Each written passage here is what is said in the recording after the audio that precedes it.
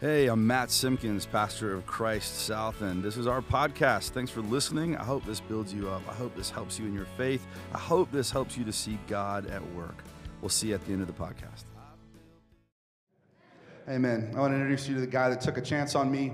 Without him, I wouldn't be here. When some of you are like, excellent, I would have been better. There's so many better preachers out there. So, thank him or dislike him, either one. Pastor Tim Caniff Kuhn, my father in Christ.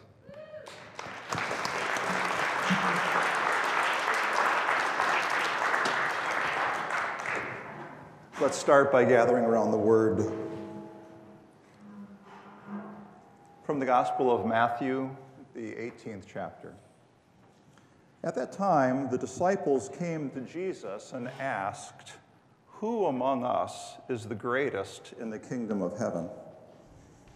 He called a little child to him and placed the child in their midst and said, "Truly I tell you, unless you change and become like little children, the kingdom of God will be far away. Therefore, whoever takes the lowly position of this child is the greatest in the kingdom of heaven, and whoever welcomes one such child in my name welcomes me."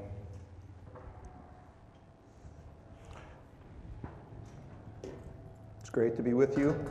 Greetings in the name of our Lord and Savior Jesus Christ, and greetings from Lutheridge.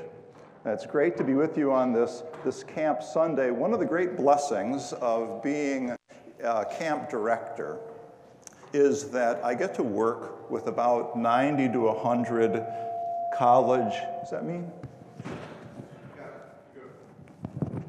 We put together a staff of about 90 to 100 college-age folks every summer that are going to be the leadership team for camp. And then I get to watch these people grow in leadership. So I met Matt when he was 18 and interviewed him to be a counselor. And what I really wish that I had done, I've been there 25 years, and I really wish that I would have taken before and after pictures.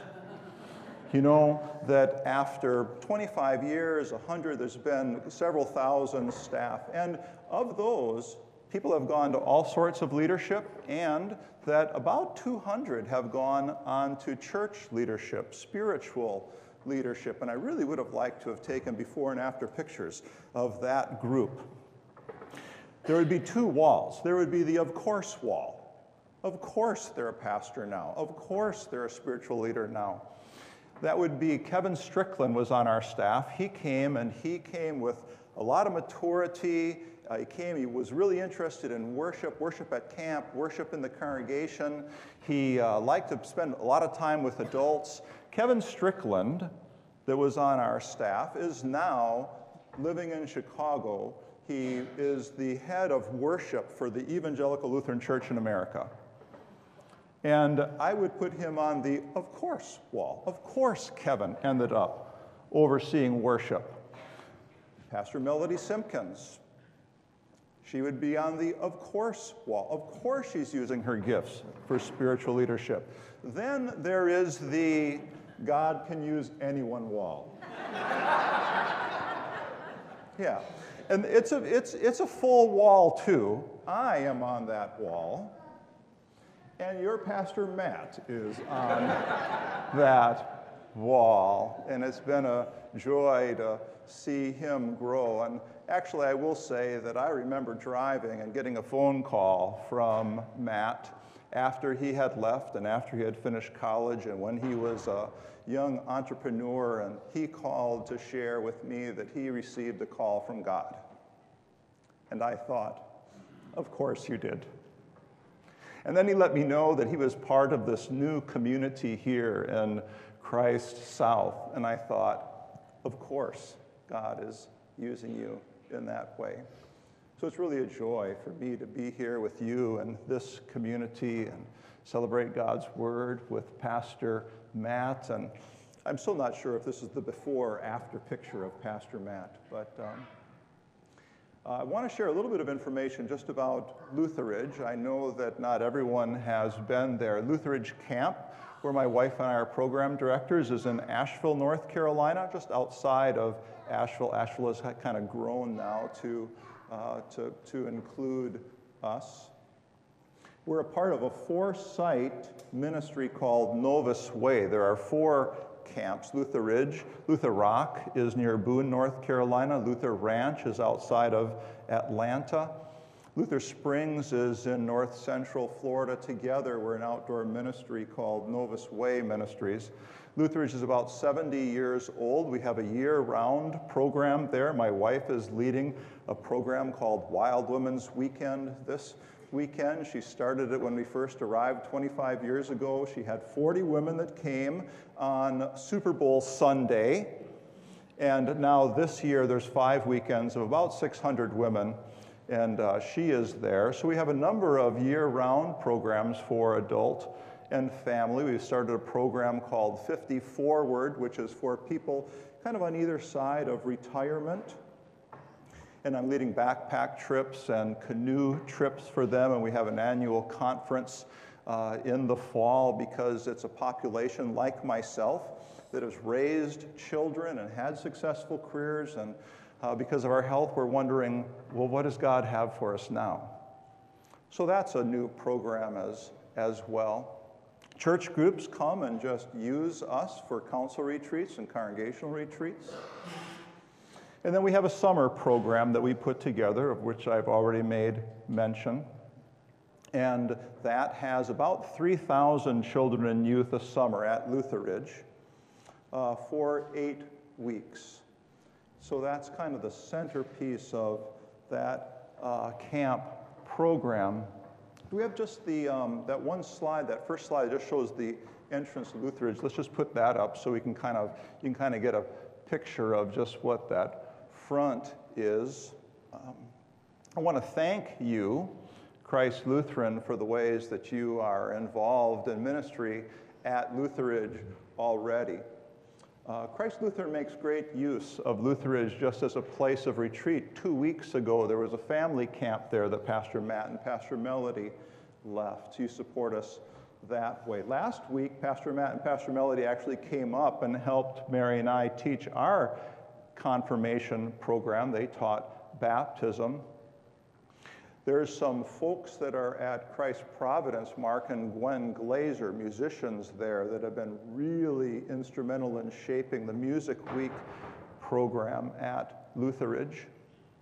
We partner with Christ Lutheran to work with a population at McClintock Middle School, and that Christ Lutheran provides transportation to get some youth that would otherwise not be able to come to camp up and experience camp life. So we're connected and partnered with Christ Lutheran in many, many ways, and that for which we're very, very thankful, as well as having had a number of counselors that have come from Christ Lutheran. Christ Lutheran has always had a very strong faith formation program, and we can tell because we've had some folks from Christ Lutheran that have just made excellent counselors.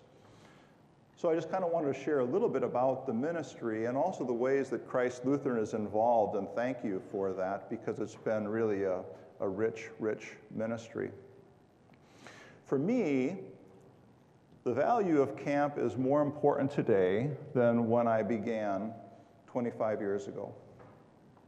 And to get us thinking about that a little bit, what I want you to do is, we're going to go both ways so that if you're not in a long line of people, it's still going to work, but I want you to take your left hand and just put it out flat next to you. Then I want you to take the index finger on your right hand and place it in the palm of the person next to you. Okay? Good. Now, on the count of 3, you are going to try to catch the finger that's next to you while you try to get away from the hand on your right. Make sense? Go! All right, we'll try that one more time. Left hand out, right finger. Ready, set, go! Okay, turn it around, right hand flat, left. index finger, set, go! For me, the value of camp and outdoor ministry is rooted in that activity. First of all, we need to get away. We just need to get away. We need to unplug. We need to slow down. Jesus did it with his disciples. He went to a quiet place to pray, and there they saw Jesus in a new way transfigured. Moses went away, went up a mountain. God spoke the 10 Commandments. Jesus himself went away. We have more need to get away now than we ever have before. And that if we really want to listen to God, then we need to get away to do that. Now, what do we get? What do we get? Is that second slide? Put that second slide up there. We get a number of things. First thing we get is just time to be outside. Time to be outside. I left Asheville in the dark. I came here. I saw a sunset that was pink and orange and glorious, and I thought, God is alive. And when I talk to children and youth about, do you believe God? Why do you believe God? They point to nature. That the easiest way to start believing and instilling faith in our children is just to get them outside, because it's first article stuff. I believe in God the Father Almighty, creator of heaven and earth. And spending time outside gets us time with our Maker. And that even at 62, if you asked me, why do you believe in God? I would take you outside and point to trees and mountains. Another thing we get is we get to live in community for a week, whether we're there as a young person in a cabin group, whether we're there as family camp. We just get to live out our faith for a week, and we learn that faith isn't the set of beliefs that we have to understand in order to get to heaven. No. It's just a way of living. And that at camp, we get to do it for an entire week. And we get to do it with a rather cool college-age counselor, mentor for a week, who is going to say, yeah, when I lived at home in high school, I had to go to church because it was a rule in my house. But now I am in college, or I'm out on my own and I'm working, and this is why I choose to stay connected to a Christian community. This is who Jesus is to me. And having a person like that share their faith to young people is better than anything that I can say. We go to camp to live in community. We go to camp to be in with a counselor. We go to camp because it's a place where I've seen over and over and over again faith move from here to here. That faith goes from head, something that I have to understand, something that I have to believe, some set of rules that I have to hold on to here. That is, God is alive, and my faith is a tool and a resource that I'm going to be able to use. I have a niece. Let me start by saying she's still living, because I told this story not long ago, and at the end, everyone came up to me and said, is she still living? So I forgot that part.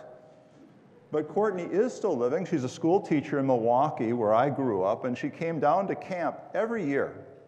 Music Week, the same week Pastor Matt went to, the same week that some of you are going to go to. She came to Music Week every year. After her junior year, she was at camp, and she was having a hard time with headaches.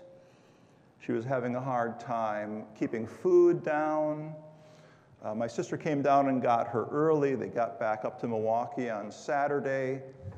By Friday, Courtney was in a hospital room about to have surgery to try to remove a brain tumor. And I was able to talk to Courtney on the night before. This was a tumor that was wrapped around her brainstem, and they were worried that in trying to remove this tumor that they were going to, might be paralysis, it might be loss of speech, it might be death. It was going to take like 17, 18 hours. They were just going to try to take a little bit at a time over that. And I got a chance to talk with Courtney on the night before surgery and just ask her, from where is she getting her strength? She was facing something that I hadn't had to face yet, the possibility that I'm not going to wake up. I said, Courtney, where is it that you get your strength? And she said, I just close my eyes, think about being at camp, think about being with my cabin group, singing songs about Jesus. Courtney did survive. They didn't get all the tumor. She actually had to go back again, and she'll probably have to go back again. But what I want to share is that for all those years that Courtney was there, she didn't look, if you took a before and after picture, she didn't look any different after. Not like when I sent my son to soccer camp, and he came back a better soccer player, right?